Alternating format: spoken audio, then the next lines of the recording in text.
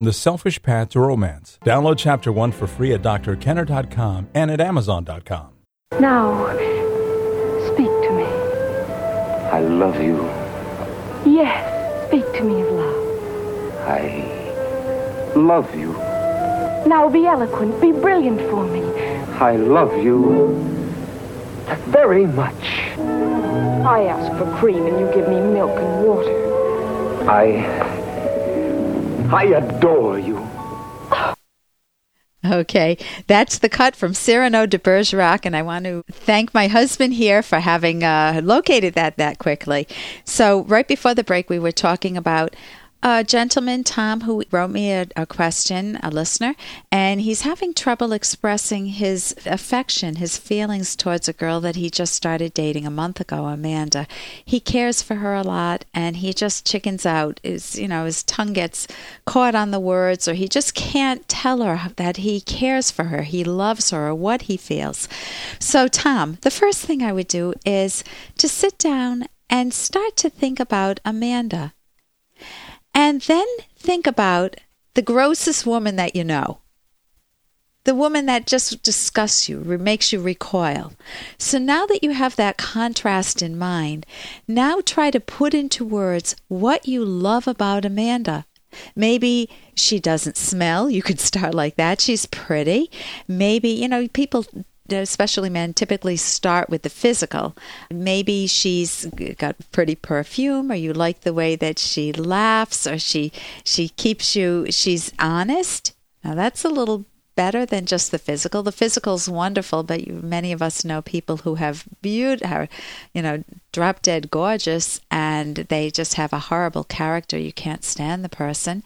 But let's say that she's gorgeous and that she also has a very good character. She's honest, and you think of some examples of when she was honest and what she did. Maybe she was given too much change at a store and she gave the extra money back, or she's very caring and attentive to, say, a sibling who's been very nice to her. They have a very good relationship. And you want to try to identify the particulars in your own mind that make you love her or make you feel strongly attracted to her.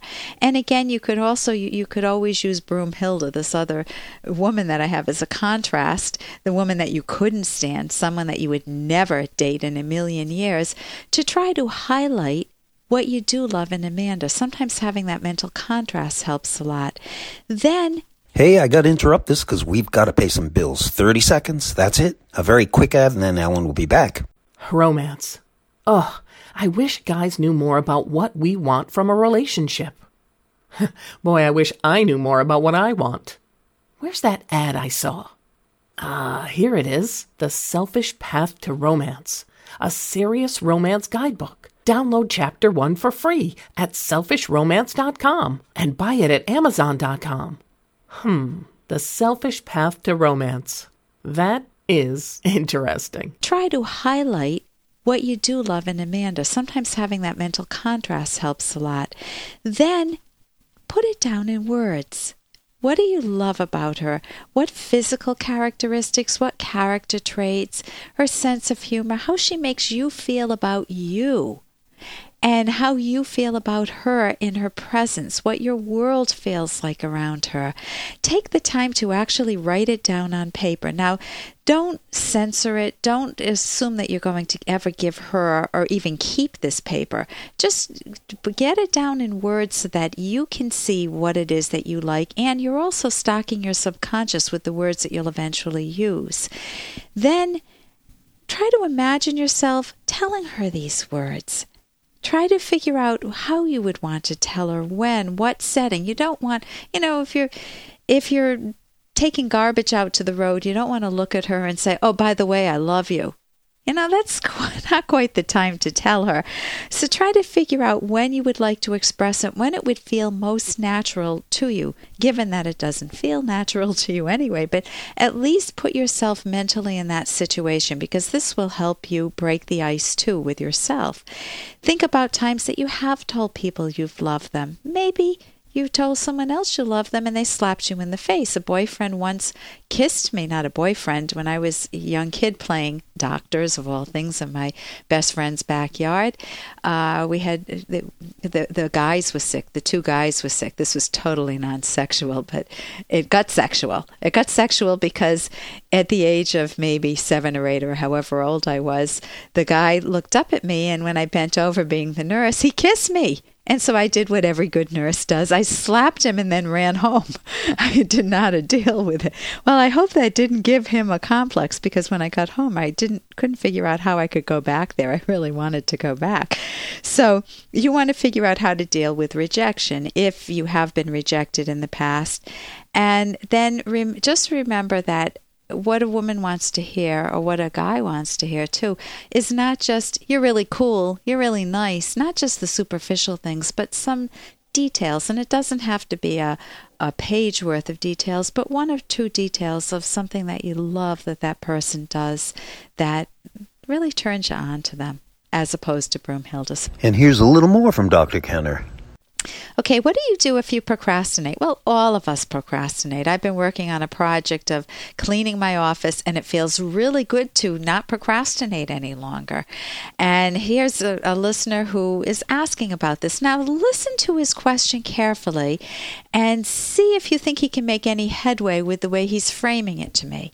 Dear Dr. Kenner, I've got a bad case of procrastination. And this procrastination does not only apply to things related to work. Really, anything that needs to be done in my life and can be put off, I put off. I always wait for the last minute. But here's the interesting part. So I'm getting ready for this real interesting part. And Bill responds, I am physically unable to work. And so I'm thinking, is he disabled? And then he continues, unless I'm in a time constraint and pressured to do so. I experience all the symptoms of ADD unless I'm working under some kind of stress. I don't get why this happens, but as you can expect, working at the last moment does cause problems.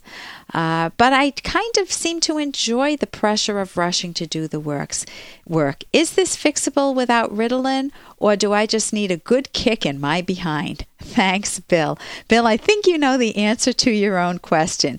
Notice first that you're very superficial. You're talking about procrastination, but you could be anybody. You could be 50 years old, 20 years old. You could be male, female. It doesn't matter.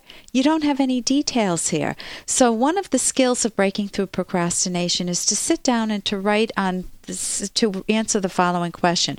What is the most important thing in my life right now that I'm putting off? And then if you find out, oh, well, I've got a job at work that needs to be done, or I have to go to the doctor's appointment, I've had this lump in my body that needs to get checked out, I need to go right away. Figure out what it is in your life that you've been putting off. And then sit down and write about that for, I would say, 10 minutes. Don't take the pen off the paper. And just keep writing and writing, because your goal is to try to find a solution to the most pressing problem. What we did right there was you prioritized, you took the most important problem, and you're answering that first. If you're about to lose your job, you focus on that. If you're about to lose a relationship, you focus on that. If it's a health matter, you focus on that. And you spend the time trying to figure out in detail what the problem is. And then notice what you'll get more and more details. So you prioritize and then you get details. For more Dr. Kenner podcast, go to drkenner.com and please listen to this ad. Here's an excerpt from The Selfish Path to Romance, the Serious Romance Guidebook by clinical psychologist Dr. Ellen Kenner and co-author Dr. Edwin Locke. A personality trait valuable in romance is personal warmth. By warmth, we mean friendly affection from your partner. Warmth is essential for romance to flourish. Coldness can be temporary as a result of anger at your partner for some particular action, but romance is impossible if it is a constant presence in your relationship. How your partner shows warmth and affection is also important, whether it's through small gifts, loving words, hugs, frequent phone calls, and smiles and kisses, or through any or all of these ways and more. You'll want to make sure that you enjoy each other's affection and manner of showing it. You can download Chapter 1 for free by going to drkenner.com. And you can buy The Selfish Path to Romance at amazon.com.